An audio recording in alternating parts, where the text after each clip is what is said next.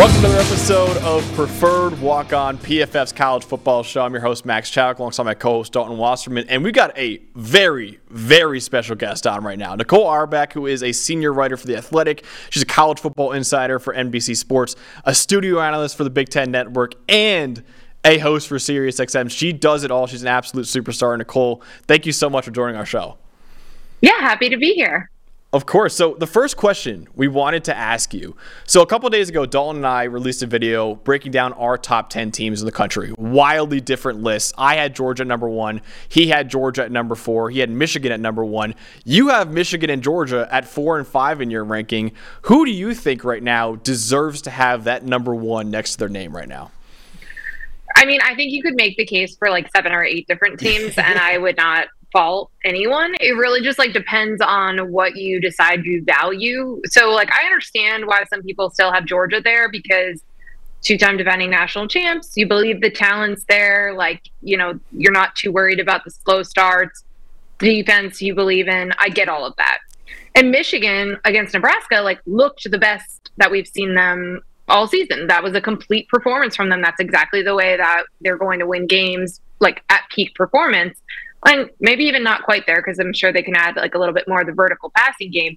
But what I am doing for now, and I reserve the right to change my mind at any given point, is I'm relying it on the resumes so far. So I have FSU at number 1 still. Love it. Even though they didn't look great against Boston College and it was tough to beat Clemson, I still think that Clemson win is going to be a good win. Mm-hmm. I think it's like a top 25 team. I think they will win a lot of games here the rest of the way. Plus the win over LSU, which I know LSU has lost now twice. But still, those are 2 of the best wins in the country. So I'm giving them the edge there. Plus, I believe in them. And I just think they're incredibly talented. And Jordan Travis has been banged up.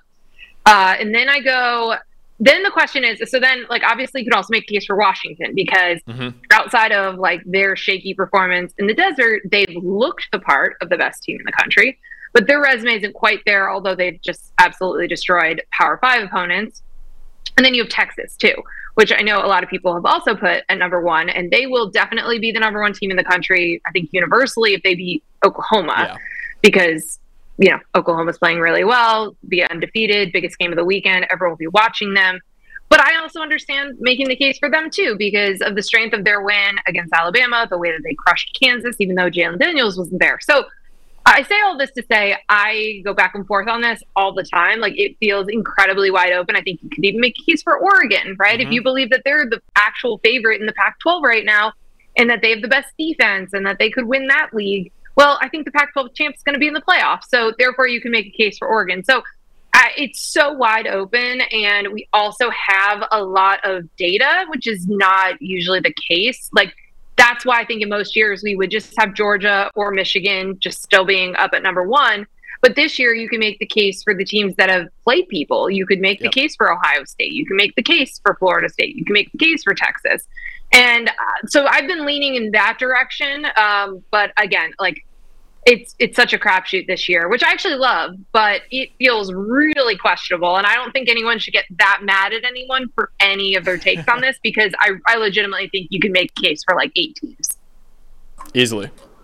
I totally agree, Nicole. I think the most fascinating argument to me is Georgia, because you've got the reputation 2-time defending national champion thing versus the eye test, really. They haven't so far in several games looked like the best team. And to be honest, I like that it's resume based even this early, because, you know, after week 12 and 13 in conference championships, we're going to base this fully on resume, as opposed to the brand and the reputation and all that stuff in 2022 and even 21 for some teams.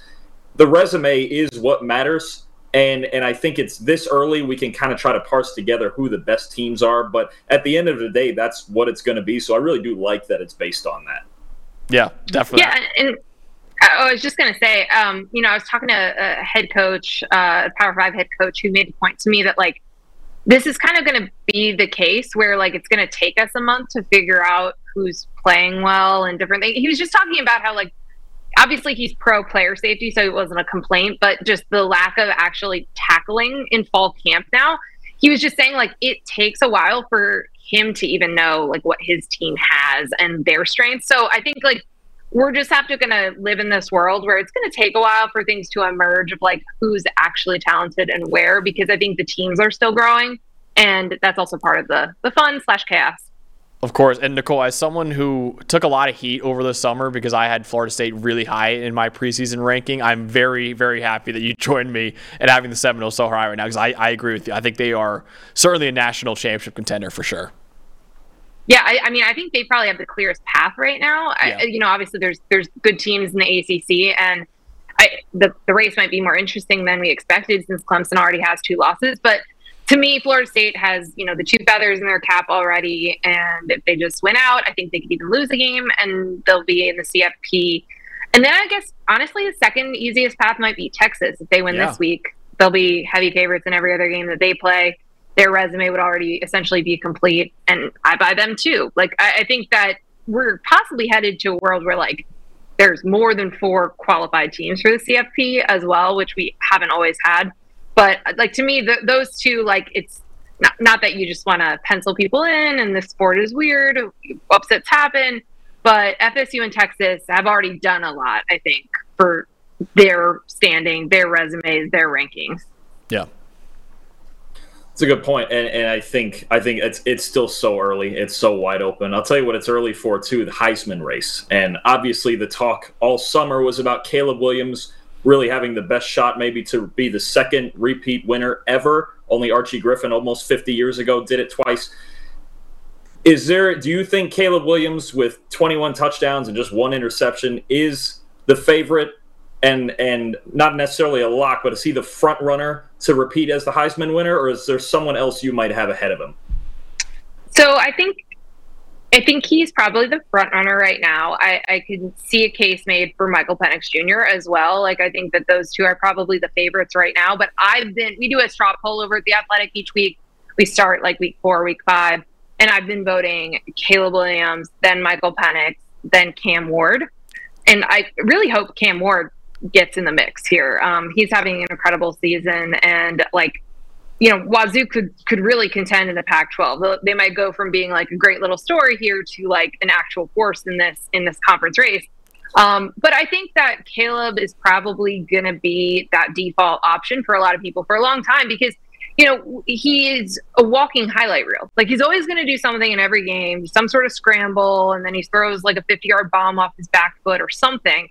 So you're going to see it, first of all. And then I think now, yet again, we are all very painfully aware of how bad the USC defense is. So just so much falls on his shoulders because they're going to give up a lot of big plays. They're going to give up a lot of points. So he's going to have a lot of opportunities to dazzle. So I think for sure he's going to be in New York. I think he'll have a good chance to repeat, again, unless they lose, let's say they lose like 3 games and, Washington or Oregon or somebody else is the class of the conference, then I could see it changing. But I can't imagine that, like, we're going to see him fall off personally, like individually, talent-wise. Like, he's going to do something special every single game, and we're going to see it. Yeah, absolutely. Nicole, listen, you're already a friend of the program for even coming on the show. Now you're probably a best friend of the program because we love Cam Ward. We actually just did an interview with Cam Ward a couple days ago. He, as good as he is on the field, he is a fantastic guy off the field as well. Love that. He's a cool, love that. Cool story. I love watching him. It was like almost like it's like kind of like a secret, although now it's not as much of a secret. But glad we started this. I'm so glad because, he was a guy who only had 2 FCS offers coming out of high school, and I actually talked to him about that. He's like, listen, man, I still have hatred for coaches who didn't offer me coming out of high school. So he plays with a big chip on his shoulder, so he is fantastic. And, yeah, that Heisman, honestly, I could see the Heisman in New York, the ceremony, just be Pac-12 quarterbacks, honestly. It could be Bo Nix there. It could be Penix. It could be Caleb Williams. It's insane what this Pac-12 conference has. Shedeur Sanders is lighting it up as well, too. It's insane what the Pac-12 conference has right now. I love it. I mean, this is what we were hoping, right? All off season, as you look on paper, like how talented these teams should be, but also the quarterbacks. Like, to your point about how it could be all Pac-12 quarterbacks in New York, that's the reason why this league is, I think, the best league this year and the deepest league this year. And people want to talk about like, oh, the SEC is down or the middle of the Big Ten is down. Those are true, and they don't have the quarterbacks. The quarterbacks are all out west. They either transferred out there or have been kind of building up through the system. But, like, that's why that league is so strong. I mean, it's these offenses. They're super high-powered. And it's just insanely fun to watch. And it sucks, of course, that it's the last year of the Pac-12 as we know it, that all of this is happening. But like you could see it on paper, and especially the way that these teams started to play at the end of last year, or even really all last season. Like I was staying up every single Saturday because something cool and crazy was happening out west. But then the bowl season, everything was just sort of building towards this. So I think it's really awesome that the teams that we thought were going to be good are good. And you just have like such depth in this league. It just gives you, at least 1, 2, or 3 monster games each week, it feels like. Yeah. Absolutely. So going to the other side of the ball real quickly, though, there have been defenses that have been carrying teams to victory, like Alabama. Penn State has really had a great defense as well. In your opinion, who has been the most impressive maybe on that side of the ball so far this season? Well, I'll start first with Penn State, as you mentioned them, because, watching that Northwestern game was tough, right? Like they are struggling a lot in the first half. Drew Aller is going through these growing pains. Still have a lot of faith in him. But the defense has just been like so good at getting in the backfield, so good at pressure. It's the tackles for loss, it's the sacks. It's that type of a defense. And then obviously they have like individual defensive stars at every level, which I love to watch as well. And then, there's other defenses like Michigan, right? That's just absolutely suffocating. Like they're incredibly comfortable just winning a game. Again, like the Nebraska game was kind of them like firing on all cylinders. But Jim Harbaugh is giddy if they win a game like 13-3, right? Because as long as they're controlling the game at the line of scrimmage on both sides, he's good with that. And I really love Mike Sanderson at Michigan and kind of the spark that he provides. But I think there's just it's an interesting question in a year that we've just spent all of this time talking about all of these great offenses and these quarterbacks, because I do think that the defense is going to be ultimately, we're going to see it like winning conference championships. I mean, like, Georgia's defense has been part of the reason they've survived these slow starts, right? So you got to feel good about that. Again, Alabama, you mentioned. I think Texas has improved defensively, up front especially. That's been part of their growth. I think Oregon, I trust Oregon's defense the most out of the top teams in the Pac-12. So it's going to factor in, but it definitely does feel like one of those years where the advantage goes to the offense. And listen, another defense that I'm intrigued by, but I'm not so, not 100% sold, is Ohio State. Like that game against Notre Dame was much lower scoring and more physical and all those things than I was expecting it to be. But Ohio State, we wait and we see if they've improved. We've seen, okay, can they stop giving up big plays? How are they on the back end? Like they'll be tested with Maryland. And I think like that's why I'm actually really excited about this game in Columbus this weekend, because Maryland's improved on both sides. And yes, Talia Tagovailoa like tends to throw interceptions, but like he can stress that defense. Like the big explosive plays that we always worry about Ohio State giving up, Maryland is capable of. So I feel like after we see them play this type of offense, I'll have a better sense of whether or not I do trust the defensive improvements that like on the stat sheet have shown up for the Buckeyes. And we've been waiting like multiple years to see them. But I think that they're probably the one that jury's still out for me, but I have faith that it could be significantly better. So I find it interesting that there's such a contrast right now, that you have several teams near the top that are high flying, right? Washington, Oregon, USC, Florida State, right? And you have several teams that look like defensive teams that need to manage the game on offense, right? Georgia and Bama and these Big Ten teams. And even to an extent, we've been talking about Texas in the same manner of actually when, we've dug into some of the numbers and they kind of look like one of those defensive teams. I'm really intrigued by those big three, though, in the Big Ten. And I know you just kind of stated some of your doubts on Ohio State. Is there one of those three units that you'd say maybe now is clearly the best one, or do we just need to wait and see them play each other? Yeah, it's so hard because like we're just like anticipating these games when they finally play each other. I think I would default to Michigan's, just based on what we've seen so far, what we've seen from the last couple of years. And they are different. They're built differently. Their strengths are different, but they just are really able to control those games and just kind of like suck the life out of the other team. And they have that, pick six ability. They have the pressure. They kind of have all those pieces, and it just seemed very reliable. I think that like some of the, again, I love like how much Penn State is in the backfield, and the negative plays. But I think I would still, if I had to like pick a defense to build my team around or bet money on it, I would pick Michigan for now. And that's also in part based on like how they've beaten Ohio State and Penn State over the last couple of years. But it's going to be really interesting when those teams meet because obviously, like, it was really interesting. I thought James Franklin said like the most interesting thing anyone said last year about like these three teams. He said that they had been building their roster, recruiting the body types for like defensive line for how Ohio State was playing. And then Michigan does it totally differently. So like they didn't have quite the right type of player and like the build for the way that Michigan tries to bully the ball and run it up the middle and kind of, again, just like control the game that way and not just get guys out in space like Ohio State does. So that's really interesting to me as for Penn State trying to get one of them.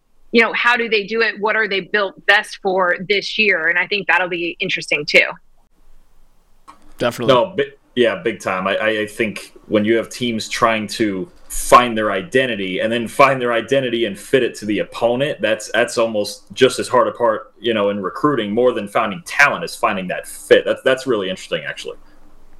I thought it was the most interesting thing anyone said because like we've seen Ohio State fall short and like obviously I think a lot of the like Ryan Day physicality and like the defensiveness about Lou Holtz is based on those Michigan games. But like Penn State has to live it, right? And they have to recruit and then you have to wait and see those guys get there and develop around it. So I can't wait for those games this year because, I think Penn State's going to have a really good chance to get one of those games. That's the next step for them. I also think Maryland's improved. I think they're going to be a tough out for those teams too. Nicole, I really agree with you. I have Maryland in my top 20 in my ranking right now. I think that it's criminal that they're not in the top 25 right now. So I think Ohio State should be on the lookout this week. It's not just going to be another cupcake that they usually get with Maryland. I think Maryland, like I said, is a much, much improved team. So, yeah, I agree with you. I think they're a top 20 team in college football right now. Yeah, so, I do too. I can't believe they weren't ranked, by the way. That's like just absolutely it's awful. It's terrible. Another team that kind of fits in this bubble, defense first, running the ball, trying to figure out a quarterback is Alabama, right? And we saw them lose pretty handily to Texas. We saw the debacle that happened at USF with the two backup quarterbacks. Now that they've picked the right quarterback and they've kind of centered their team around defense and running the ball and kind of the old school Saban mentality, do you think they've kind of figured it out and can keep this thing rolling back into playoff contention? Well, first of all, I apologize if there's squeaking in the background. My dog has gotten into a toy, which of course, like all day, he's fine. And then you like need to record a podcast and he starts playing with his toys. So for Alabama, like, I don't think that this is a playoff caliber roster. Obviously they played a lot better in the last 2 weeks and the win over Ole Miss probably going to be a really big one. Yeah. I think Ole Miss could be among, very hard to like power rank the top of the SEC right now, but, I don't think that they're built the way, like, I don't think we needed to, kind of like write that the dynasty was over when they lost to Texas and then they really struggled against USF. But the roster feels different. Like they're not dominating at the line of scrimmage in the same way that they have and just kind of bullying you offensively. Do they have multiple first round picks at receiver? Is the quarterback of the caliber that we're used to seeing? Like none of that's really there. And there's just questions about that because, okay, well, in a transfer portal world, in an NIL world, maybe guys are making different decisions, or maybe recruits are just going to Georgia instead of Alabama, guys that would have gone there 5 years ago or 7 years ago. So it's probably a lot of different factors, but I don't see this as a playoff team. I think Georgia's the playoff team out of the SEC. I don't think there's a second one, and I'd be shocked if Georgia doesn't win at all. Yeah, win the SEC. Win it all, who knows? This feels like a very wide open national championship race, but yeah, I only think there's one team in the SEC of that caliber, at least that I've seen. Would you say Alabama is still your pick to win the SEC West this year, or do you think there's another team that'll come out of there? It's probably yes. I mean, again, I think LSU is disappointed. Yeah. I was surprised at what we saw against Ole Miss, and especially just like how porous that defense was. Thought we'd see a lot more. So they were my preseason pick to come out of the West. Mm-hmm. But now that Alabama's already beat Ole Miss, and then Ole Miss has beat LSU, and you're kind of just like going through a circle of who's beat who. I do think it'll probably be Alabama, and maybe the tiebreaker is the Ole Miss win or something like that. But I don't see that team matching up well against Georgia, even with the slow starts, even with their own issues. The roster is built differently right now, and they just have been more reliable in their strengths. So. I guess I am convincing myself that it will be Alabama in Atlanta. That's fair.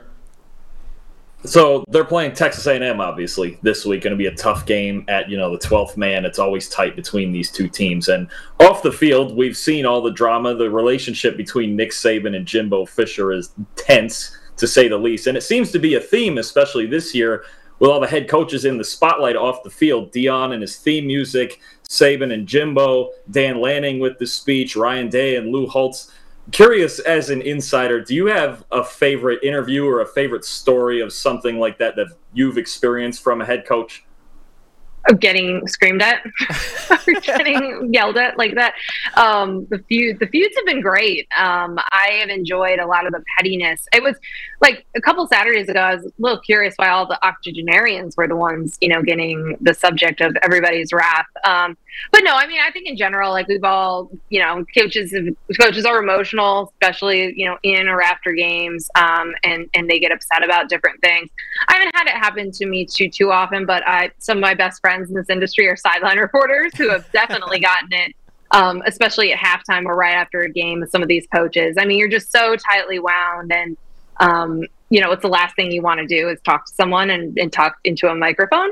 So I don't have any that come to mind, but I will say my favorite from this season so far was the Ryan Day on the field in South Bend, because I was unaware of what Luke Holtz had said. I didn't even see it coming in. So it was like the shock of his reaction. We don't usually see him that way. And then having to look it up, realize this is what he's teeing off on. And he was clearly carrying it with him the whole day and was just super upset about it. So that one's been my favorite one for this year, but there's some good all timers. And, the I'm a Man, I'm 40 anniversary was a few weeks ago. And that's just an all-time rant. Yeah. I know both sides of that one. So yeah, that hasn't, thank God I haven't been on the receiving end of a viral rant that I will be happy about that part. I'm glad you have it. And speaking of those sideline reporters, I don't think there's a scarier job in the country than talking to Nick Saban at the sideline after Alabama's maybe had a poor first half. That is I'm not going to quit asking. That one comes to mind where I'm like, man, I feel so bad, because I'd be terrified if I was that sideline reporter. But speaking of head coaches, I mean, you are a college football insider. It's not silly season yet, which is, almost as good as the actual college football season. But there are a couple Power 5 openings right now in the Big Ten, in Michigan State and Northwestern. Your colleague Bruce Feldman already came out and said Urban Meyer is not interested in the Michigan State job, unlike what a lot of other people have been saying. How attractive do you think those two jobs are, and who are some of the guys that we should keep an eye out for those two jobs eventually? Yeah, I mean, I think Michigan State is an attractive job. It's a place that's had success, made the playoff in the 4-team era. The resources, commitment, recruiting base, all of that's there. And Northwestern's an interesting one, because just all of the academic schools that are going to have their own unique challenges with taking in transfers and the type of athlete they recruit, type of student they recruit. They're kind of going to always be that way as well. But here's the thing, this is going to be a really interesting cycle, because we are going to see some of the aftermath of the realignment decisions and these big media contracts, because, I think that some of the names that make a lot of sense for Michigan State, the program builders, the coaches who have done more with less talent than some of their peers in their conference, like a Mike Elko, like a Lance Leipold, Jake Dickert, Jonathan Smith, they're in positions where you could say, okay, well, a step above the Big 12 or the ACC would be the Big 10 or the SEC. Or obviously those Pac-2 schools are stranded on their own and they're trying to do all they can, but getting a life raft, getting a spot, getting a chance to be in the Big 10 or the SEC, those are the leagues where they're going to be bringing in the most money, they're going to have the most resources, they're going to pay their coaches the most. It's going to be an interesting test of seeing, how much that plays in if Michigan State's able to hire again, a sitting Big 12 or ACC coach, that becomes an easy narrative. But like those are the types of coaches that I think that Michigan State can and should look at, because again, you want to have a culture, be developing, build, and Michigan State's best teams they had like 2-3-star players, and they developed them into NFL pros. And like, that's, I think, the mold. And that's, you're going to get good players, but you still want to be the kind of person who can identify and develop. And like those coaches, Mike Elko is kind of like the gold standard. I'm the big Elko person. Yeah. I just think he does a really good job of that. And he's so analytical too. So like, they're also looking for advantages in their scheme. And one of the things that he told me when I went and spent time with him before last season was that before he got to Notre Dame and A&M, he had always been at schools that were never going to have the most talented roster in their own division or their own conference or whatever. So they always had to maximize. And like, I think about that a lot when I think about this Michigan State opening, because I think that's the way to do it and the way to win there, and to not try to do it, the same way Ohio State does it or the way that Michigan does it. And then, again, if you think about like Jake Dickert and Jonathan Smith, an interesting parallel for them is like they have been the second school in the state, right? And they've dealt with that dynamic of recruiting to that, selling your school, marketing, donors, all of that, when, there is Oregon and there is Washington there. And so I think like understanding that dynamic in the state of Michigan is also really important. But yeah, I think it's an attractive job. It's not like in that top tier of Big Ten jobs, like the Michigan, Ohio State, Penn State, USC. But I think it's a good job. They care, they have the resources, and it's one of the two leagues that everybody's going to want to get to. So I do think that there will be a lot of interest in that one. Absolutely. Nicole, this was a fantastic conversation. Thank you so much for coming on the show. Yeah, absolutely. Thanks, guys.